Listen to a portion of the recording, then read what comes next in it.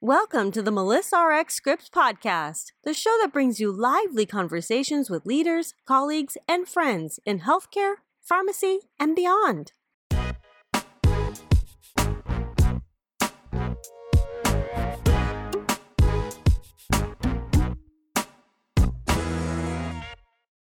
Hello, everyone, and thank you for joining me for the Melissa RX Scripts podcast. I'm Melissa Mira Corrigan, and I'll be your host. This is episode 7 of the Melissa RX Scripts podcast, and thanks for listening. Now, on today's podcast, I'll be talking with Nancy Alvarez. Nancy and I are going to be discussing many things, including her experiences serving on the first PTCB Certification Council and her recent foray into coactive coaching. I'll give you a bit of an introduction to Nancy and then let her tell you about herself, her career, and her many varied experiences in life in general. Nancy Alvarez is Associate Dean for Academic and Professional Affairs at the University of Arizona College of Pharmacy, Phoenix campus, and previously was part of the founding leadership team at Chapman University School of Pharmacy. She's a champion for leadership. In fact, this past weekend had some great leadership experiences that maybe we'll hear more about, and she's an outstanding mentor. She's a former president of the American Pharmacists Association and served as Phi Lambda Sigma Leadership Society president. This spring, Nancy receives the APHA's Gloria Niemeyer Franke Leadership Mentor Award.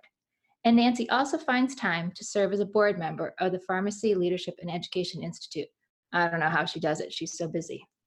Well, I first connected with Nancy. She was a student pharmacist and member at large for APHA ASP.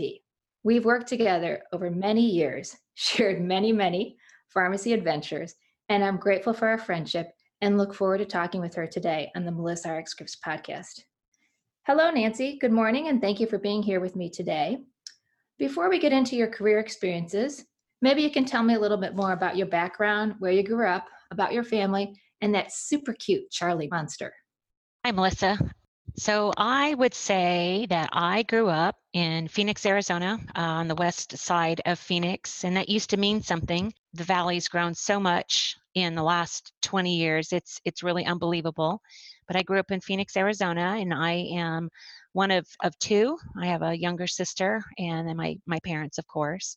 Spent most of my time, in Phoenix. Honestly, never thought I would leave Phoenix, not even for school. I really had a very small circle, and the reach was very small. I wouldn't say I lived in a bubble, but the radius that I traveled to was very small. When I went on vacation to California, that was really the extent of my worldliness, and so that has all changed quite a bit over the course of my life. But that's a little bit about me. And then my pet, Charlie Monster, is so named because he is a monster. He's a terrier mix. He's the 4th pet I think I've had in my adult life, and he currently fills my heart and fills my time and fills me with frustration from time to time when I find a torn business card on the floor, half eaten, and he's not secretive at all. He misbehaves and lets me know it. He doesn't care. So he's quite cute indeed. Well, I love hearing the stories about your fun pup. Also, I think it's neat that you shared where your world was when you began, and that, it's expanded and you've had these different experiences, and we're going to talk about some of those today. But I think that's helpful for people to just realize that sometimes where you start is not where you end up, and that if you're open to it, there can just be many adventures and things that you can learn along the way. So, as we get started and talking about your very interesting career and your leadership journey and some of your influences, I remember a few years ago when you were APHA president, and in your remarks, you highlighted some of your influencers, people that influenced you. And one of those was April Shaughnessy. And you and I both know April and have known her for many years. And her influence on APHA ASP leaders is really far and wide, and new practitioners. So tell me a little bit more about April. Yes, April has been a big influence in my life. I can recall, being a student and not yet having aspiration for leadership at the national level, and seeing her at the meetings and seeing how she took care of the student leaders of our academy, and watching her buzz around, watching her, have her shoes slung over her shoulder. I always wondered about Yes. that. Like, why would you, be walking around barefoot all the time? She was just loves her shoes, whether they're comfortable or not. And I could recall thinking, gosh, that would be really amazing to have someone that would, take care of me. And I, can't really point to a whole lot of mentors in my life, other than perhaps my tennis coach in high school. And I always, with my face pressed against the glass, I always found it fascinating that, these 5 students were doted on essentially by this woman.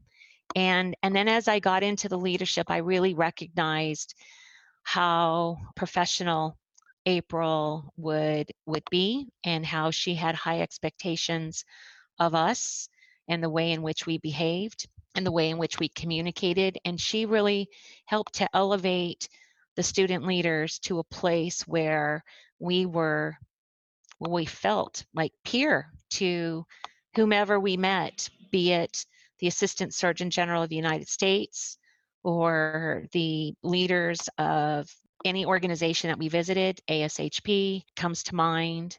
We visited and we felt peer, or at least I felt peer to pharmacy giants that we met. And it was really because of April. And I was actually afraid of her. I didn't want to disappoint, and I didn't want to step out of line. And I can see now that, her passion for making sure that we were the best that we could be was what was driving what I perceived to be, really holding a tight rein, and not in a bad way, but to really say, hey, you have an opportunity and you must not squander it. And I'm going to do everything I can to ensure that you are the best that you can be. And I found myself very distracted by the fact that I was fearful. And it probably wasn't until I graduated, and I can't remember what I volunteered for. Maybe it was one of the policy committees, but it was some work for which April was the liaison between the committee and the association. And she invited me to hang out like on a Saturday by the pool. Oh, that's a And good one. I know, and I was actually nervous. I thought, well, what on earth am I going to do, and what on earth are we going to talk about?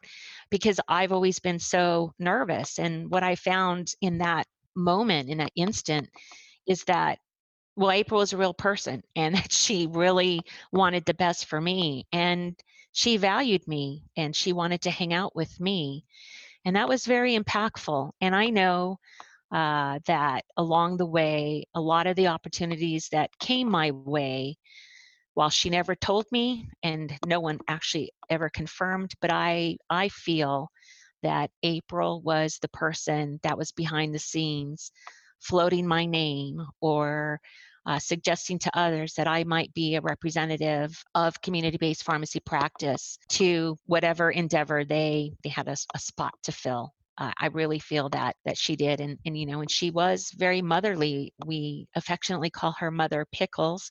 I can never settle on exactly why we do, but we call her Mother Pickles. And I think over the years, her kids, as we refer to ourselves, she gives us a pass. She used to scowl when we would call her Mother Pickles, and now, actually catch her grin, just a slight upturn of her lip, though she would never admit it. And Yes. she's going to be mortified. She's going to be that mortified. We are having such a long discussion.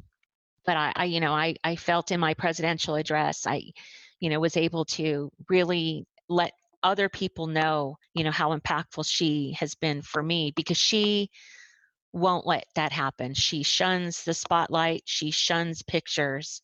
And so I thought, well, this is my address, and it's, my 12 minutes, and I'm going to apportion a few of them to her. I think you touched on so many cool things that she wanted to take care of you all as leaders and shepherd you through. And I think she was able to recognize the importance of the first when a student representative was at the APHA Board of Trustees table, when you mentioned when you visited other organizations, and that this care that she had for you all helped give you wings, to be able to do it with that. And I would agree with you. I think there's this caring side, which I know she's going to be dying that we're even doing this right now. And I'm probably going to be in trouble. But I also would say, I think one of the coolest things is she continues to be an encourager for people down the road, both personally and professionally. My mom had surgery a few months ago, and she sent my mom a card every day for, I think, 6 weeks. And I know she's done this for other people going through, chemo or surgeries. She's done it for major birthdays. I know people have received, 50 birthday cards, 60 birthday cards. So I'm glad that we're talking about her, though, because I think having someone like April in your life to cheer you on, and especially when you're doing something new or hard, and also that doesn't always want the spotlight, but I think deep down, once she hears it, she's going to be excited. Even though I think she'll never admit it to you or to me. Oh, no, I don't think she will admit it. Though I think she cannot. I mean, so one thing I know for sure is that she cannot downplay the impacts that she has, and I think that that's one of the disadvantages, if you will, of being an association leader is that you are behind the scenes and you are giving air to others so that they can fly.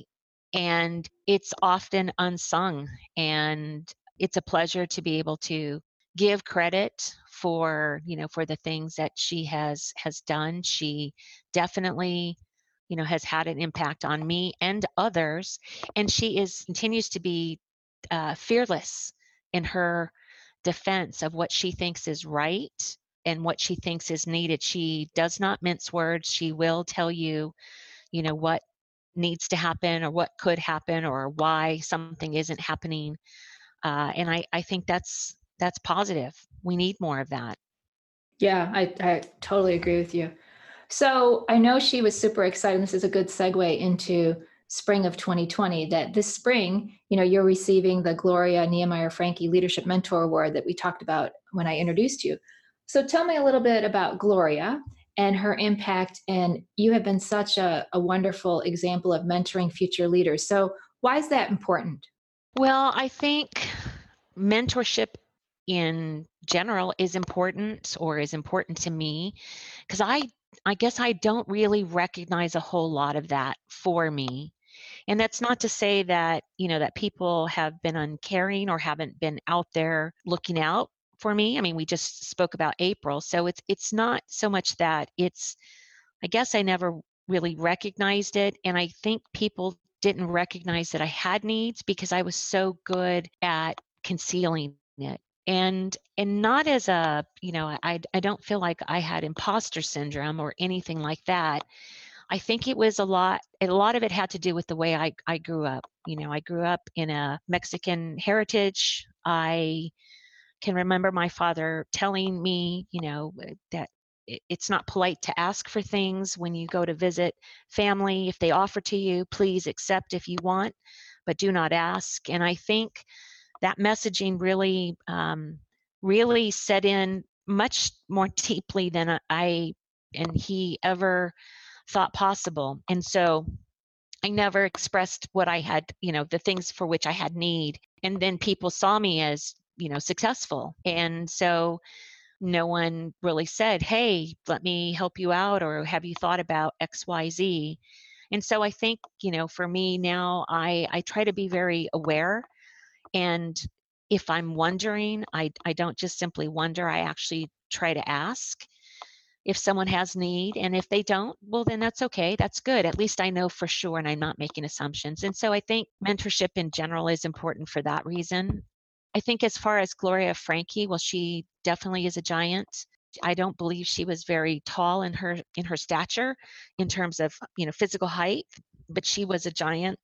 And to think that, the one time that I recall meeting her and shaking her hand, I was very overwhelmed by the moment. And I probably grunted hello, maybe. I can't recall.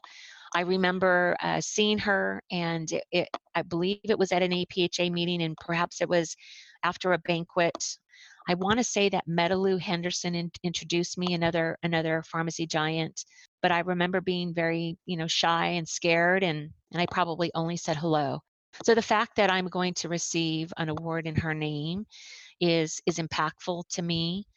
And what I've learned, or what I've come to appreciate, is that, I haven't really been on the road alone. And while I haven't recognized mentorship in the definition of mentorship, I have been surrounded by people that I find inspiring, and people who have supported me and really have allowed me to be who I am being, and accept me in all of my glory and all of my flaws.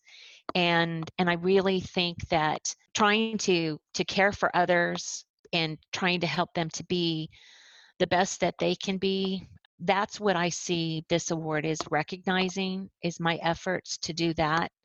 Not to create a bunch of mini me's out there, but to really say, what is it that you're interested in? What is it that your heart wants to do? And then go do that. And how can I help you to do that? Not tell you what you need to do, not criticize you for, doing or not doing something, just simply allowing you to be who you're being and support you in that effort. Yeah, I think what you said, that's so powerful. I'm like sitting here reflecting on accept you in all your glory and all your flaws. I think that's something that we all kind of look for. And well, I talked with Kelly Jo Welter last week about her fearlessly authentic. And I think that's similar to that, you bring your whole self to the table. And I think of the things that Gloria accomplished in her career, which were so significant. I mean, I consider myself a person that definitely stands on her shoulders. The ability to just keep moving forward is really important and really cool.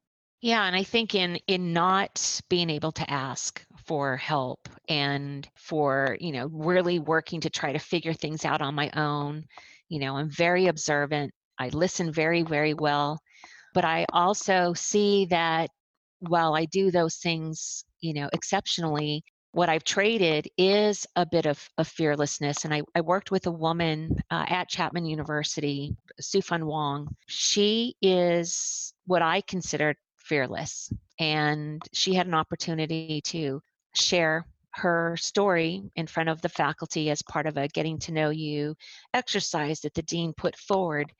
And she talked about how she didn't know limits because her parents didn't put limits upon her, and she grew up with brothers. And I thought, gosh, how amazing is that you get shaped a certain way very early on, and it really influences the trajectory of your life. And so I left that university and paid respect to her, because in my mind I thought, I want to try to be a little more fearless, a little less afraid, and really do what I can to stand in my own shoes, happy with who I am, and knowing that if I want to make adjustments, then I'm empowered to do that.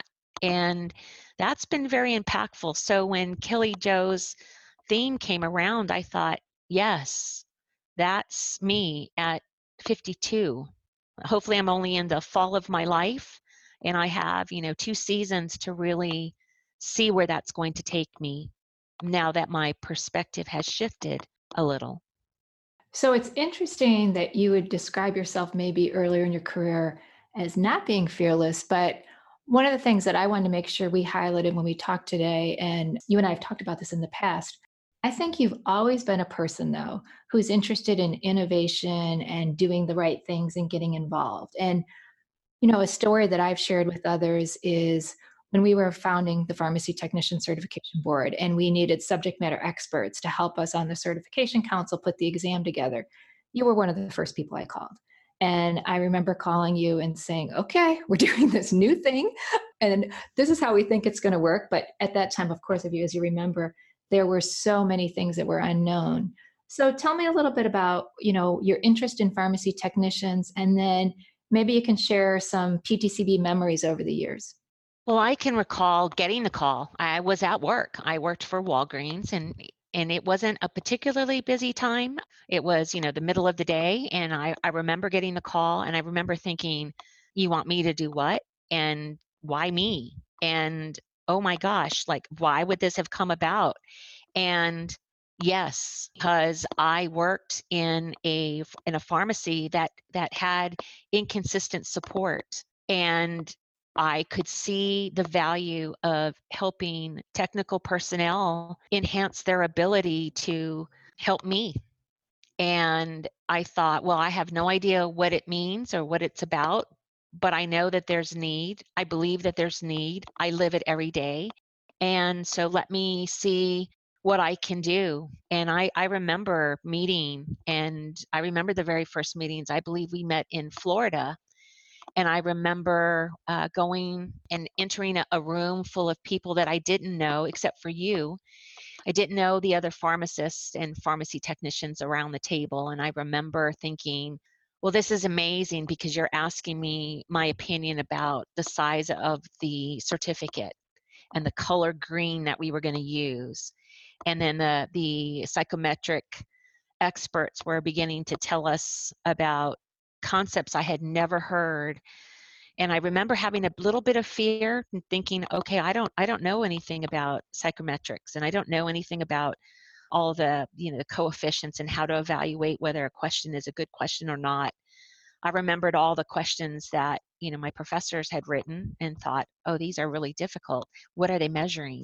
And so I learned how to write a good test question, an excellent test question. And I learned how to evaluate test questions. And what I really loved about that early experience is the other pharmacists around the table who had been entrenched in technician issues far longer than me demonstrated to me a passion and an unwavering desire to elevate the status of technicians.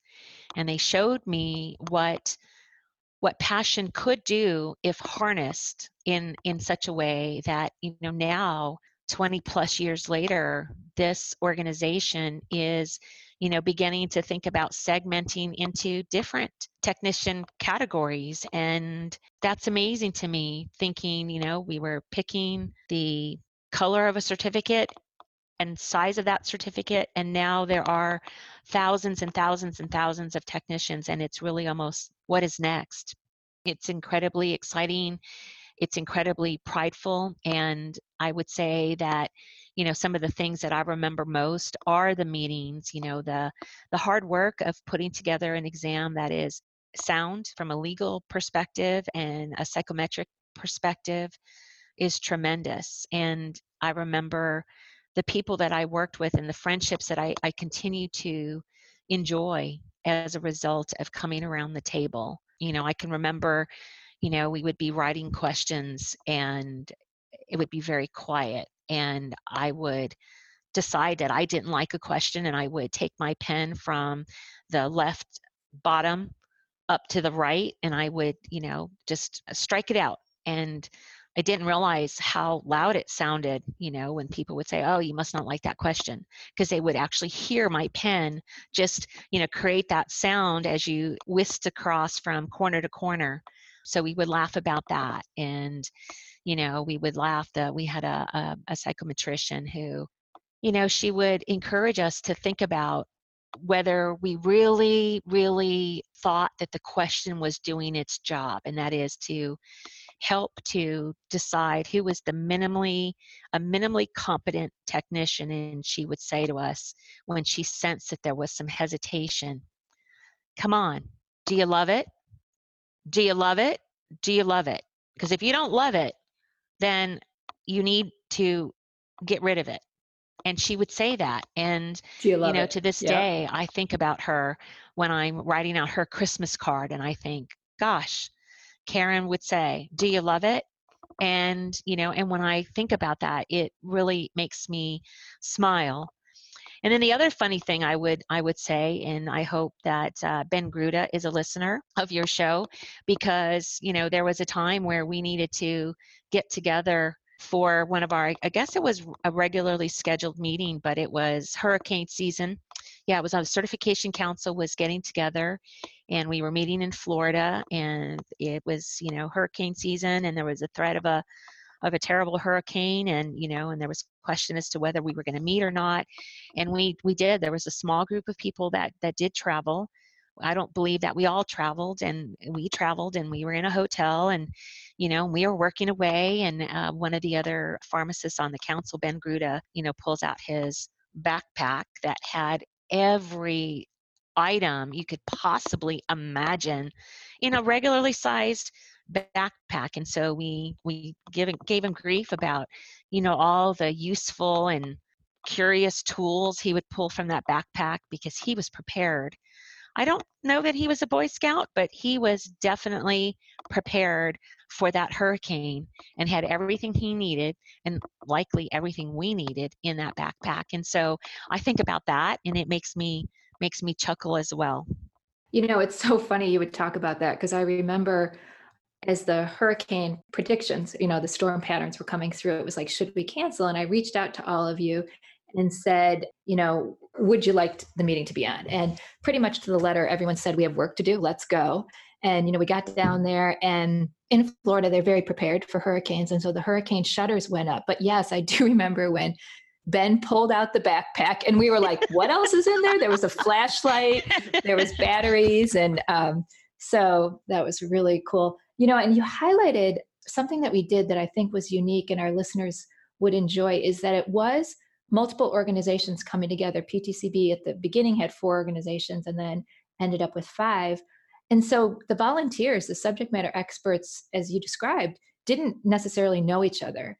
And, now there's so much more talk about diversity and pulling different groups together and people with different backgrounds and the innovation and richness that you get. But if you think about it, we were really blazing a trail when we did that. But I'm so happy, because I think we brought people together that maybe wouldn't have worked on a committee together, and they're, the ideas that were shared. And I agree with you, the friendships that we have, I think that's another plus of, you can help the profession, whatever profession you're in, and, in healthcare, it being a caring profession, you can be on a leadership journey, but the friendship and the adventures that you share over the years are just really fun. And you just reminded me of a couple things that we did that I still, do you love it? And this is like the gold bricks, the fine china. We don't want to lose these items. So yes, Karen had some real pearls. So to shift gears a little bit, when you and I were talking about putting the podcast together, you shared with me that, you were on this lifelong learning journey path in your career. And I know that you've recently completed a milestone related to coactive coaching training. And can you tell me a little bit more about that? And then how does that relate? I know over your career, you've done several things in leadership, whether it be with Phi Lambda Sigma or Phi Delta Chi or the Pharmacy Leadership and Education Institute. So how do these kind of all relate, and what do they look like? Well, let me start with the others, because they really have culminated. And so when I got out of school and I had finished being an APHA ASP national officer, I was really looking for, well, what will I do now that I'm in the practice world? And, and at the time, state associations hadn't yet begun to have roles for people who were fresh out of school. Like, that was unheard of. Right. And I remember thinking, and I remember people telling me, oh, well, don't you need to settle into your career? And don't you need to, go away for a while and figure out your family life and then come back? Because that was the typical pattern. And so it was really, really difficult to get involved. And then I began to be involved with APHA through its practice academy, and wasn't successful for, I think, my first election. And that was a little difficult for me, not the end of the world, but difficult. And then I decided that I really didn't like the politics. Like, I really didn't enjoy the politics. And as I reflect now, I don't even know that it was the politics. I think it was more my personality and the fact that I lean introvert and didn't fully accept that or appreciate it then. And so I decided to take a break. And I remember sitting on the steps of the Lincoln Memorial with 2 other APHA, APPM members, officers. And they said to me, Nancy, if you don't come up through the APHA Academy, then you're never going to sit at the board table. And I know that they were well-intentioned, and I know that they made that statement to me as a means to encourage me to continue to participate in the academy. And I also remember my rebellious streak coming out, and I simply said with shrugged shoulders that, well, then I guess I'm not going to sit at the APHA board table, because to me that wasn't a sufficient reason. And so then I began to think about other areas to participate. And so I participated in Phi Lambda Sigma, and I served as its president. And I was, becoming more involved in my professional fraternity and served as one of its national officers, and didn't get reelected for a variety of reasons, but I wasn't reelected. And that probably was the most devastating setback for me. And I mean, I don't think I've cried more over not being successful. I mean, when I wasn't successful for APHA president the first time, I did not cry as much. But this was very difficult. And what someone said to me was, well, there's a role in the Pharmacy Leadership and Education Institute, and we need a director of its leader development seminar for the next year. And we're talking 2002.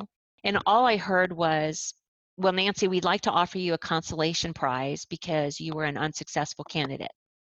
And, and through my tears, I, shook my head yes, because, that's the way I did things. You need me to help you and I will do it. And I have to say that that was a transformative opportunity for me, because it began to lead me down a path of developing myself as a leader, because you can't teach someone else without some of the principles seeping in.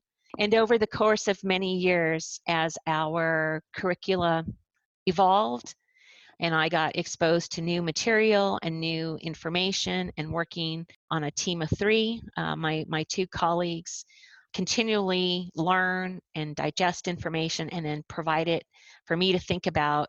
That was transformative for me in helping me to shift my thinking from, what is it that you need me to do, to what is it that I want to do, and how does that really fit with what I value and what I'm interested in and where my strengths lie and what needs I have.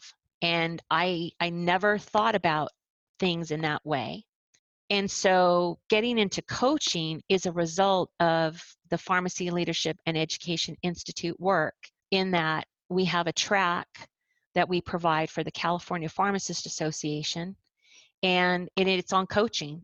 And I had wanted to participate as a participant in that segment of our offering, and I hadn't yet had an opportunity because I was busy doing a different track, leading a different track.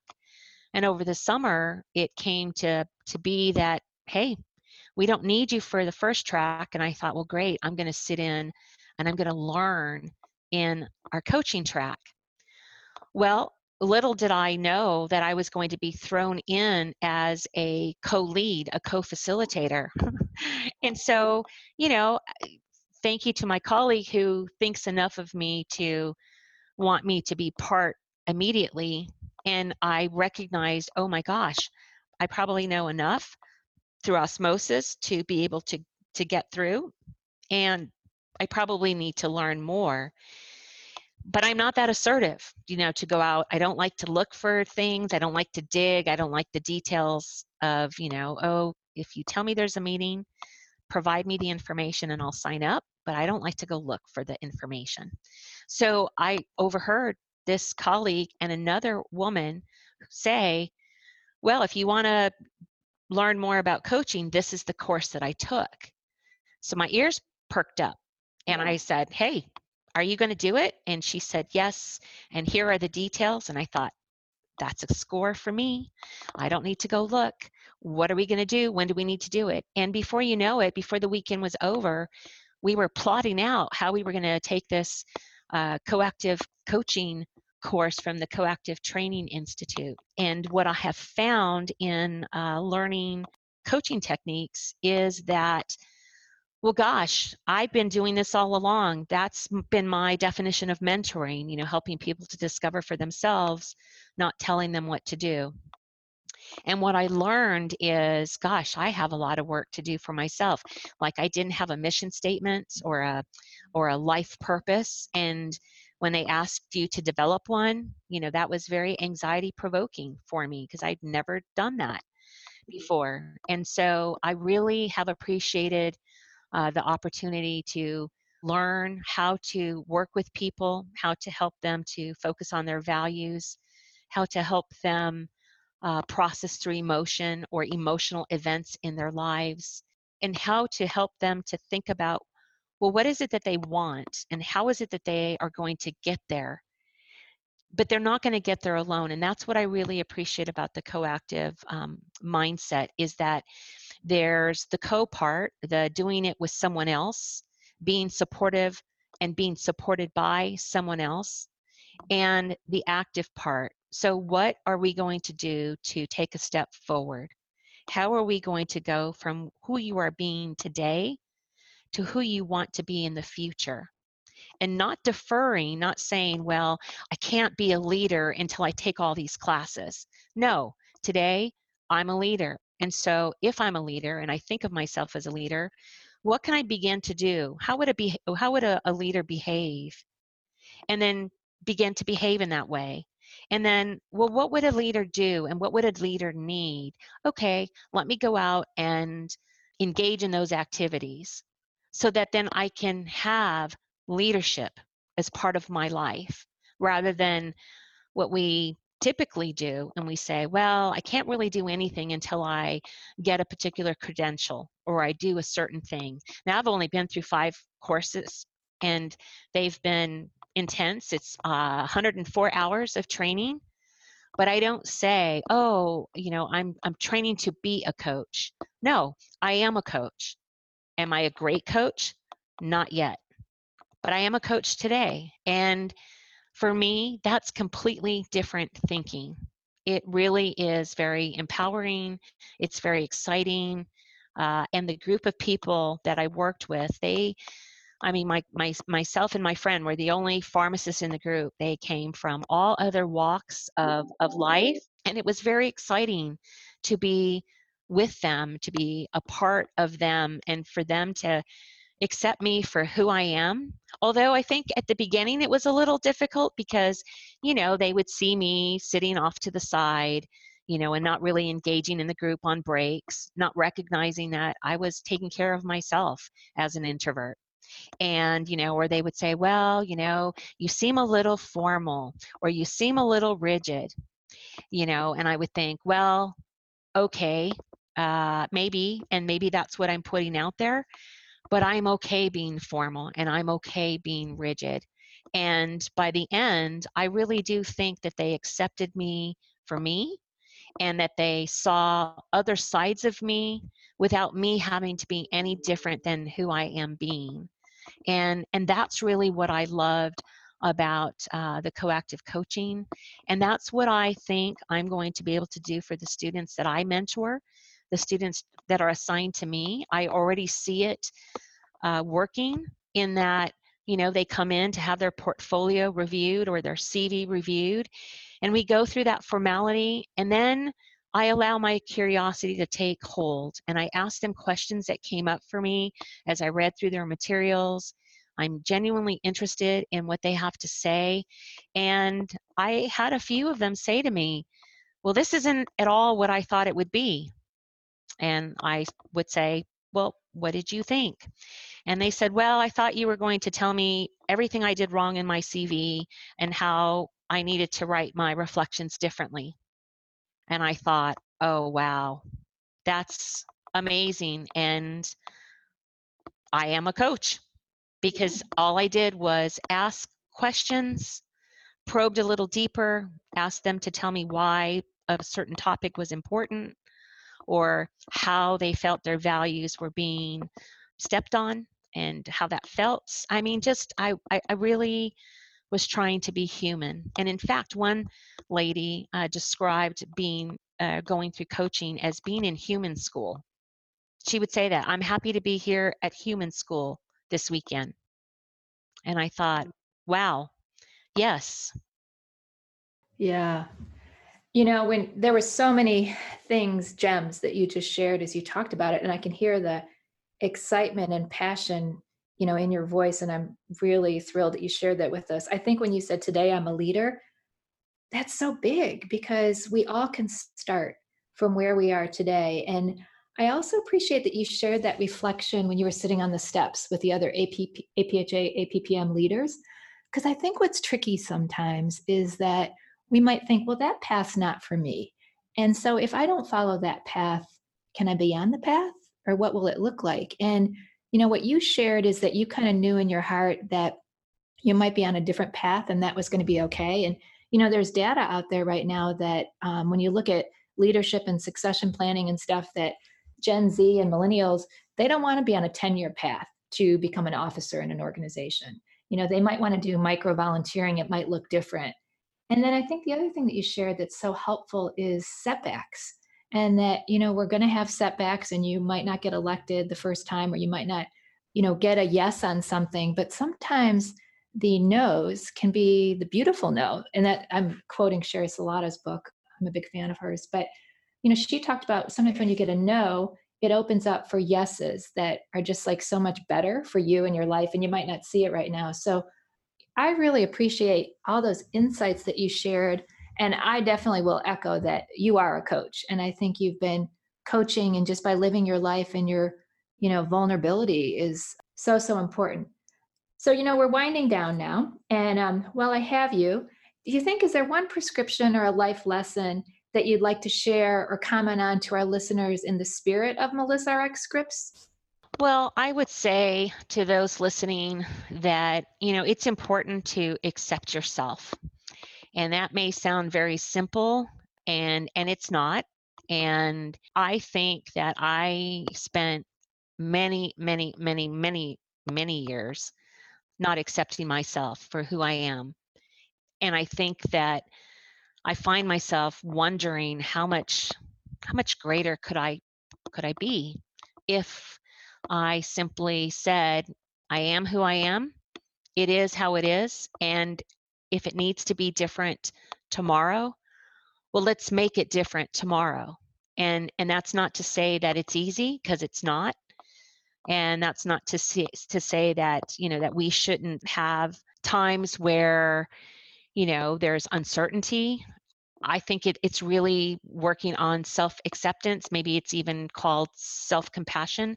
In fact, I read an article that was in ACP's journal, and I wish I remembered the title, but it was a commentary about self-compassion and how that was necessary.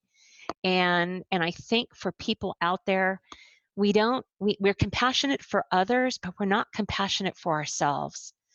And that would be the one life lesson that I would share, is do all that you can to cultivate self-compassion. There's always the time to improve, yes, but allow yourself to feel disappointment or grief that something didn't go your way. And then say, what did I do? What did I contribute? What was my part in what happened? And then move forward. And all of that, as I say it, sounds so simple, and I know that it's not. I know that it's not. So self-compassion. Well, thank you for sharing. Even if it's simple, I think it's the doing it and, pausing when we're in the midst of something and we want to be hard on ourselves, or think, I should have, or I could have, or what could that look like? So I think that's a really good reminder of being present and staying in the moment and having some compassion for yourself and kind of what's going on. Well, Nance, I really appreciate our time together, and just thrilled that we were able to have this conversation. And this is the Melissa RX Scripts podcast. And to everyone listening, please subscribe to the show and follow me, Melissa Muir Corrigan, on social media. I also this morning want to thank Kate Cruz, our producer with Executive Podcast Solutions. And thanks so much for listening, everyone. Thanks, Melissa.